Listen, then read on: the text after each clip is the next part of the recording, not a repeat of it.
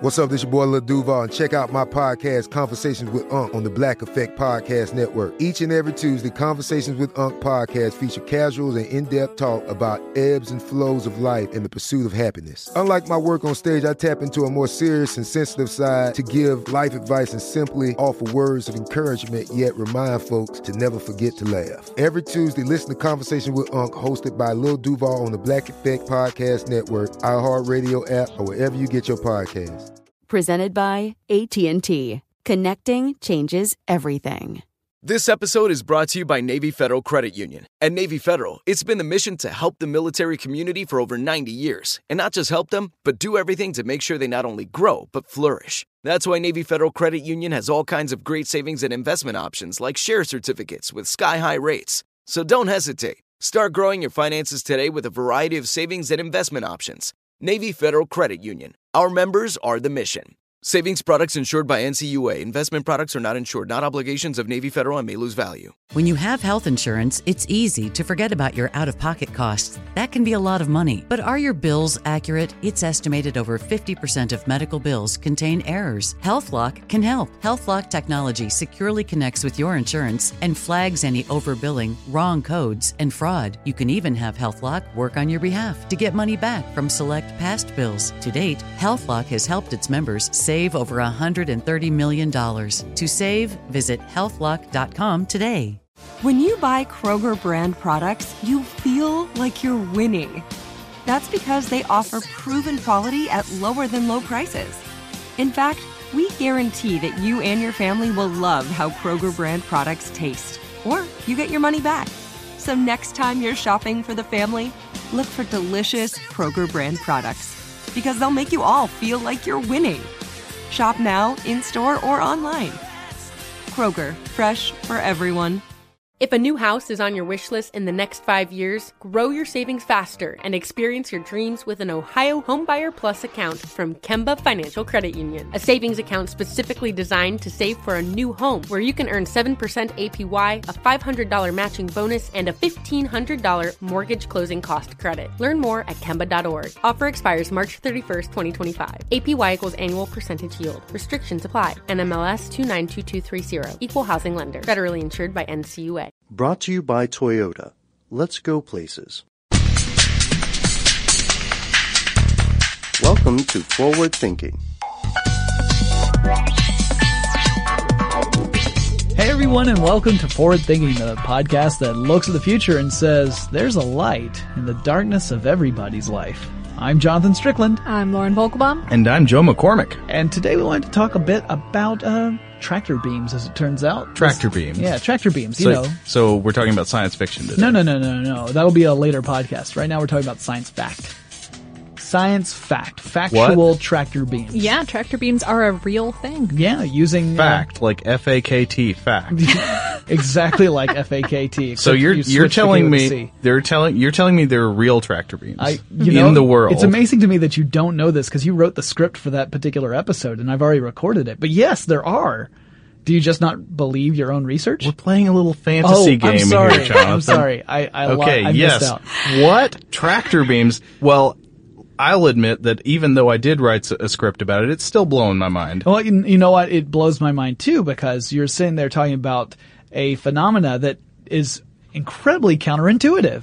Right. Well, I mean, when we see it in Star Trek, it looks like this beam of light is pulling something towards it. And how does that work? Because light pushes on stuff. Right, and we actually are talking about light. I don't want to nerd out on you, but wait, did you say Star Trek or Star Wars? I said Star Trek. Oh, then you're right. You're totally right. You're totally right. I'm so sorry. I thought you said Star Wars, and I was going to be, you don't see anything, okay? You just feel it. You're just being pulled in.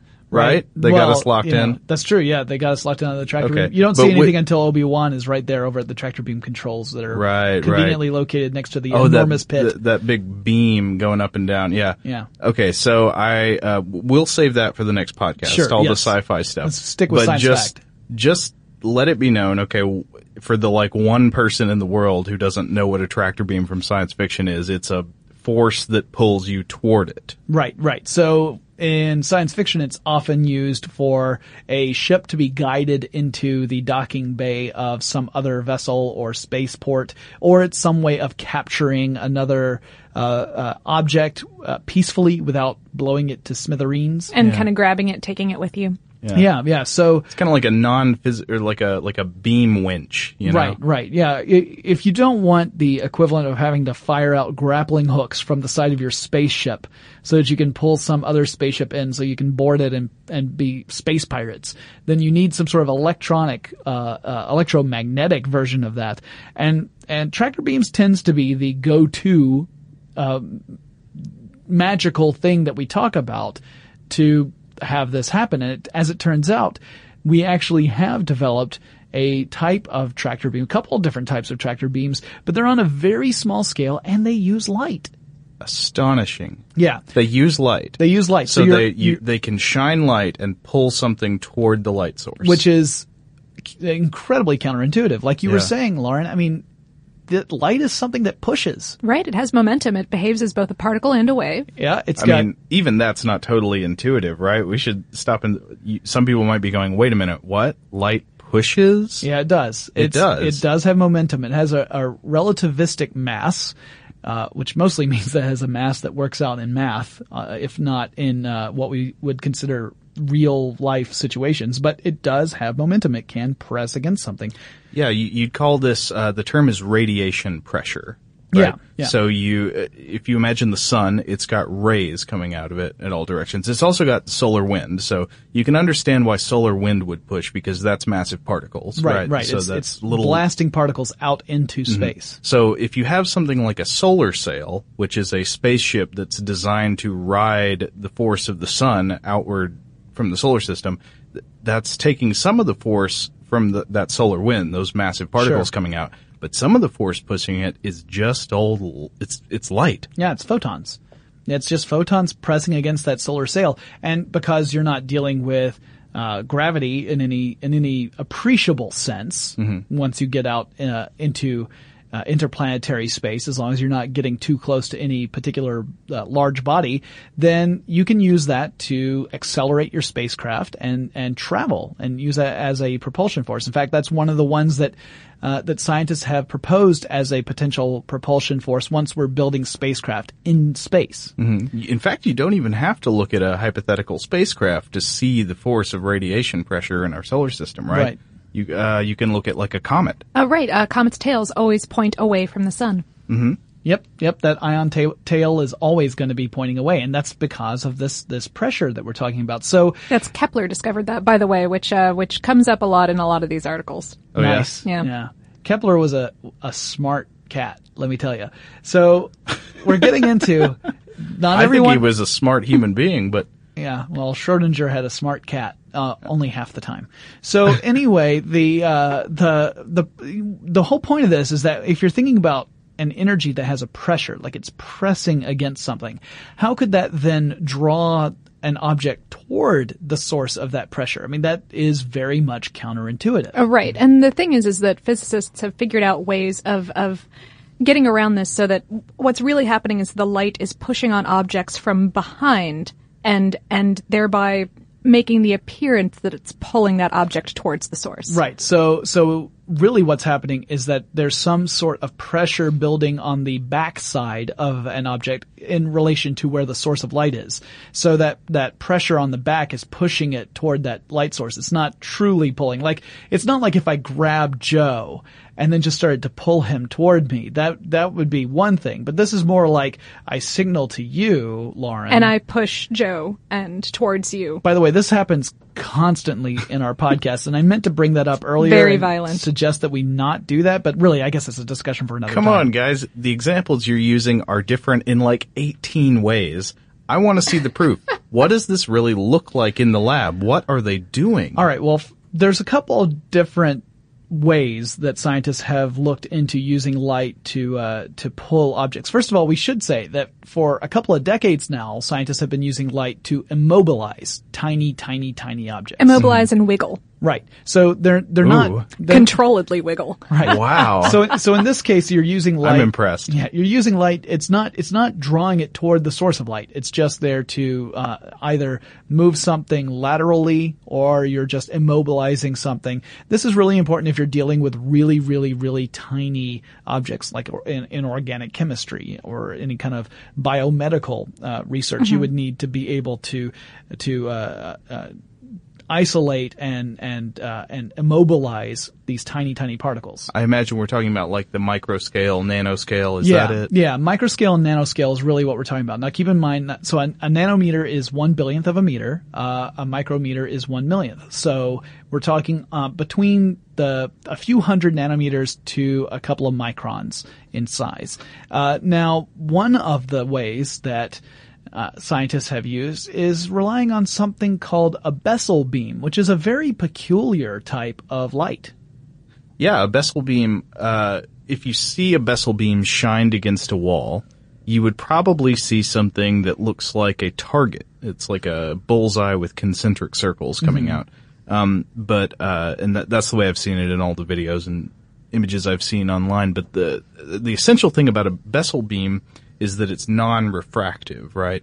So it stays focused over a really long distance. Right. And so if you're using a laser beam, we think of laser beams as being really, really concentrated beams of light that don't tend to diffuse, but they do over great distances, whereas a Bessel beam maintains that coherence. Yeah, and the other really weird and kind of interesting thing about a Bessel beam is that if I'm correct, I think it reforms after passing over an object, right? Right. It's a series of concentric circles of light that are formed around a single dot, and that center point is created by the light from the concentric circles. So it can reform when it encounters something in its path because it's not entirely being covered. Did that make any sense? So some of the outer circle is getting around that object and therefore can reform that dot part on the backside of that object. Right. That's really cool. So it's not the same thing as if it were to encounter, say, an enormous wall. It's more like if it had a smaller object that would normally block that little dot, but some of that concentric circle gets around. Some of the outer bits get around and can reform behind it. So the interesting thing here is that you've got a laser beam that for very tiny objects is uninterruptible. Like it'll if you were to interrupt that light, it reforms on the other side. It almost seems like magic when you think about it, because it's like you've blocked off that little dot from the source, and yet it still reappears on the other side of the object. So if a beam of light can reform on the other side of an object, I wonder if there's a way to time it so that when the beam hits the object, it's at a low energy in its wavelength, and when it reforms on the back of the object, it's at a high energy. Well, gosh, Joe, it's almost like you read that script you wrote. Because in fact, that's exactly what scientists have managed to do. They've managed to... Is that how it works? Exactly, yeah. Well, with two of these Bessel beams. Right, there's two of them, yeah. When you bend two of them together and kind of focus them correctly. Right. What happens is you create a greater amount of pressure on the backside of this tiny object. Remember, we're talking about on the micro scale here. Then you can create enough force to push it toward what is the source of that light. So, it's exactly what you said, Joe. You've got a lower amount of pressure on the front side and a greater amount on the back side, and that's what creates this movement. So this is one way that scientists have discovered where you can actually use light to move objects. Now keep in mind, this is tiny scale. We'll get into scalability issues. I know, Joe, you're chomping at the bit to talk about that. But we have another unusual and exotic way of using light to manipulate objects. And in fact, the second method is incredibly technical, and we're really just going to give an overview of it, because to go into great detail would, one, require that we'd actually bring someone in who is a particle physicist. A particle physicist, because that's how complex it gets. You might say an optical physicist. Yeah, right? Could be. Right? Photons are particles. Or we could, can't wait for this fist fight later. Yeah. Geek fight. Or we can, so we'd have to either bring in an expert, or we would spend a lot of time gesticulating wildly in an audio podcast room, which does not translate so well in audio format. It would be fine for us, but y'all listening might be a little bit right. Yeah. So we'll do our best here to relate. So let's talk about this. So this is from some researchers who are working out of both Scotland and the Czech Republic. It's kind of it's a consortium of scientists and engineers who are working on this. And this was just first published on January 20th, 2013. So this is really cutting edge. Yes, this is really, really new and exciting stuff. But it's also the closest thing to the sci-fi tractor beam that we've seen yet. It is. And what's being used, they're using a Gaussian laser beam. A linearly polarized Gaussian laser beam. Yeah, polarization is referring to, if you think about the movements of a photon, they tend to move, generally speaking, this is really simplifying, but they tend to move in two planes, a horizontal plane and a vertical plane.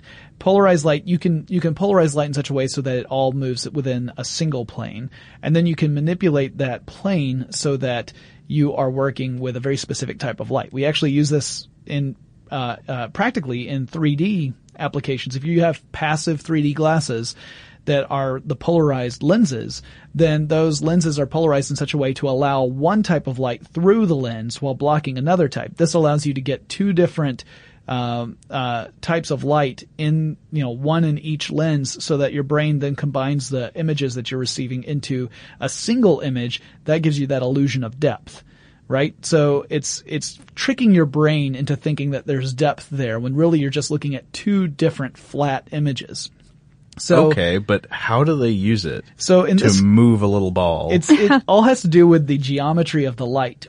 First of all, we should say what they are doing. They are moving tiny, tiny, tiny little balls. These are little styrene spheres that are suspended in fluid. And I think one thing that's interesting is a lot of these tests, they seem to be dependent on the conditions, right? So like we can move something this size in air, or we can move something this size in a vacuum, and in this case, they're talking about suspended in water. Right. And this would obviously be something that would be interesting, again, in biomedical, applications where you're talking about lots of different fluids and particles that you might want to be able to move around. One of the cool things about this is, depending upon the geometry of the light that they used, they could manipulate certain sized objects while leaving everything else alone.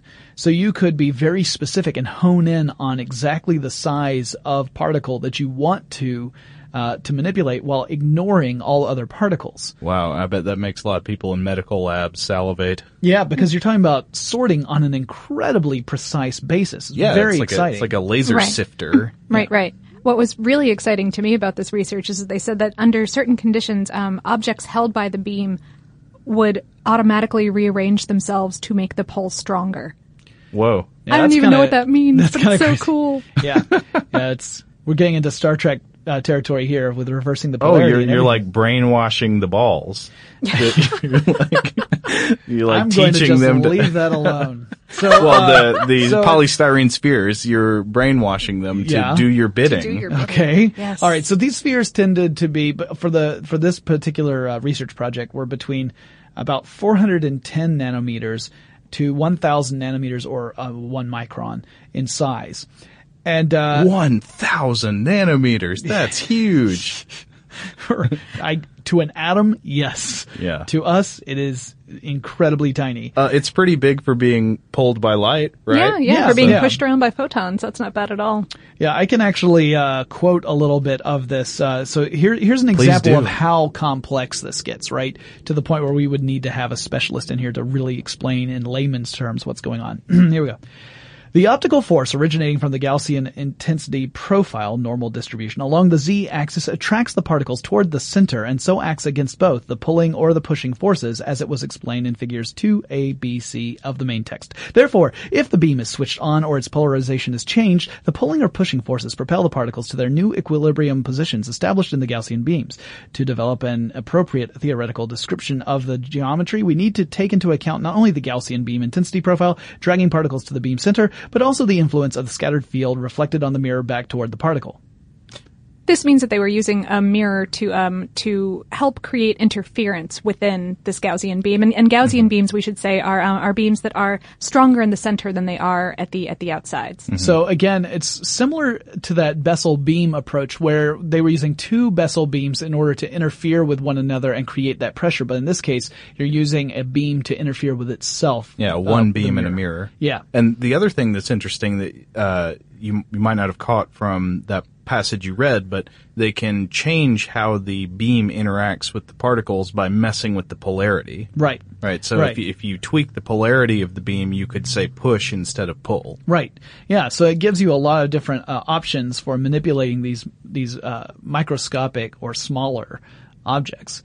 Now, this lends itself to lots of different applications, and that we're just starting to kind of consider right now because we're still in very much the early stages of developing this technology. But you could hypothetically sort different kinds of particulates out of something that you didn't want in there. You could use it to sort diseased cells versus healthy cells, or bacteria versus healthy cells. Right. Yeah. If the stuff you wanted to take out of a solution, whether it was within a person or in some sort of chemical, whatever, as long as that stuff was of a very specific size that was different from all the stuff you wanted to leave in, this would be a great way of doing it because you would know automatically that your methodology was not going to pick up anything you didn't want. It was just going to concentrate on the stuff you wanted to remove.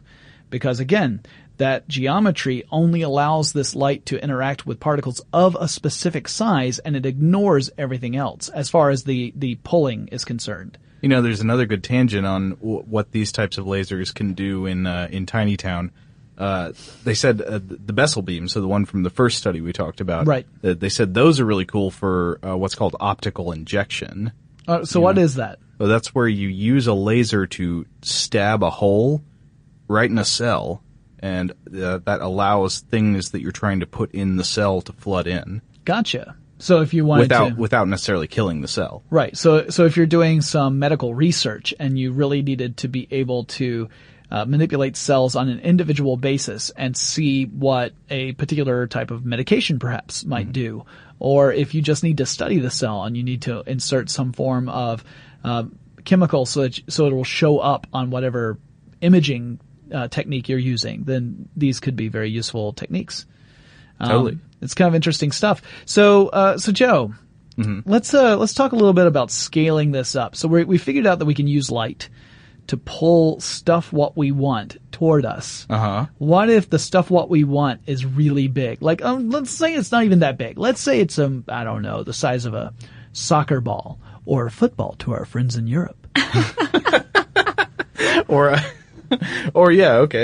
sized like a podcast host or something like that. Don't bring me into this. I don't want to get burned up by your laser. Yeah, part of the problem is, so immediately, of course, when this study came out, everybody is like, oh yes, we've got tractor beams. It is on now. Yeah, we can reel in ships. We can, we don't have to worry about asteroids attacking the Earth because we can just use the tractor beam to reposition it. Who needs a tether for spacewalking anymore, right? You know, you go outside for a stroll outside the, outside floating the out. International Space Station. You just take a walk. You get lost. Yep. And you're back home. And it makes that noise too, even in the reaches of space. Nope. Part of the problem is that these beams require a lot of energy. Yeah. And if you were to scale them up so that they were powerful enough to move heavier objects, they'd be delivering more and more energy as you did that. Right. Which, of course, when it strikes the object, would turn into heat. So you're essentially developing a thermal weapon as opposed to a tractor beam. Yeah, it'd be more like a blaster, if we want to stick with Star Wars. Yeah. Or a phaser, if we're talking Star Trek. Hey, how about like a Death Star planet killer weapon? Something like that. So instead of moving the asteroid, you've just delivered a huge amount of thermal energy, so now it's a really hot rock that's heading toward Earth. Maybe they were really just trying to move Alderaan somewhere. Maybe they didn't want to destroy it. I'm pretty sure Grand Moff Tarkin was pretty clear on his intentions. And I don't even know, based on the scientists that I read, I don't even know if it's technically possible to pull things at a huge scale. Sure. But I know that this heating up objection exists. You definitely destroy it in the process of pulling it, even if you could pull it. So if you were a space station trying to pull a shuttle into dock, then you would suddenly have this molten slag coming toward your space station, as opposed to, that would be the best case scenario. Right? Anyway, yeah. So that's why even with this amazing breakthrough, and we don't mean to diminish it at all, it is phenomenal and really exciting stuff. Yeah. It does not mean that we are going to arrive at some sort of science fiction future where we are going to have these tractor beams in regular use, either here on Earth or in space on the macro scale. One thing that I think is really interesting is it's come up multiple times now in this podcast is the place where they're really thinking the tractor beam is going to be useful is the small scale. Yeah. Over and over. Inner space. Yeah. I mean, I wouldn't have even imagined that. Yeah. It's super awesome and interesting. It's just not the way that science fiction authors had envisioned it when they were first. And really, a lot of the stuff that science fiction authors create tend to be like placeholders. This idea of there's this one problem that you would face if you were out in space. How do we get around that? What kind of technology can we invent? So everything from artificial gravity to inertial dampeners to warp drive, things that help you get around what would otherwise be huge problems when you get into science fiction-y space exploration type situations. You have to invent these somewhat magical devices that would counteract fundamental issues that you would run into otherwise. Mm-hmm. Tractor beams are just one example of that. But those fundamental physics are still existent on the small scale and are what we are much more capable of working with here on Earth. Yeah, and there's no reason to say that tractor beams themselves will always be impossible on a macro scale. They just won't be using lasers necessarily. We might be using something else. But before we dive into that, I think we should save that for a completely separate discussion. We're going to talk about the science fiction of tractor beams, how they've been used, and also some potential, science fiction-y kind of ways we might be able to attain that in the future, assuming that the math proves true and that some theoretical or rather hypothetical particles actually exist. But that's something we'll save for the next time. So, guys, if you have any suggestions for future episodes of Forward Thinking, please get in touch with us. Let us know what you think. Tell us what you think about the podcast. Tell us what you want us to cover in the future. Tell us what has you excited. You can get in touch with us via email. Our address is fwthinking@discovery.com, or go to fwthinking.com. That's where we've got the blogs, the podcasts. So we've got videos. We've got links to all of our social media. Join our conversation. Be part of the family. We are excited to hear from you, and we will talk to you again really soon. For more on this topic and the future of technology, visit forwardthinking.com.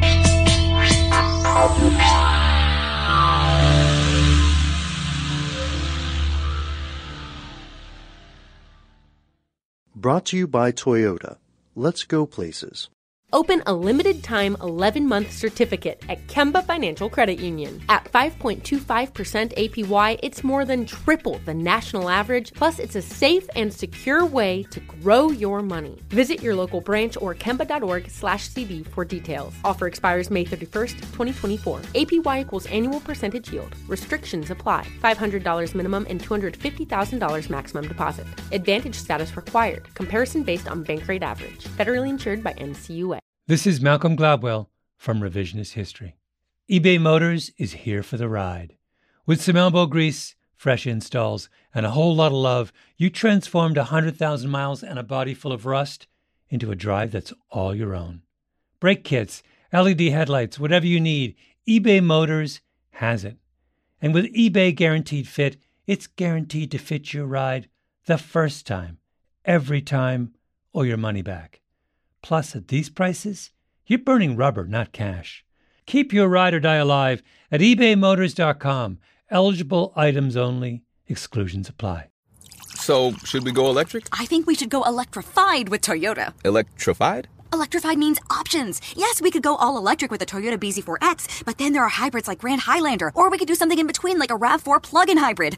So, Toyota is electrified diversified? Yup, and with more options for reducing carbon emissions, the closer we all get to Toyota's Beyond Zero vision for the future. Exactly how much coffee have you had this morning? Learn more about our Beyond Zero vision for the future at toyota.com/Beyond Zero. Hey guys, back at the playground again, huh? Yep. You know what this playground could use? A wine country. Heck yeah, and some waves, so we could go surfing. Oh, yeah. Love that. A redwood forest would be cool. I'm in. fun? Ski slopes. Let's do it.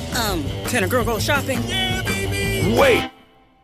Did we just invent California? Discover why California is the ultimate playground at visitcalifornia.com.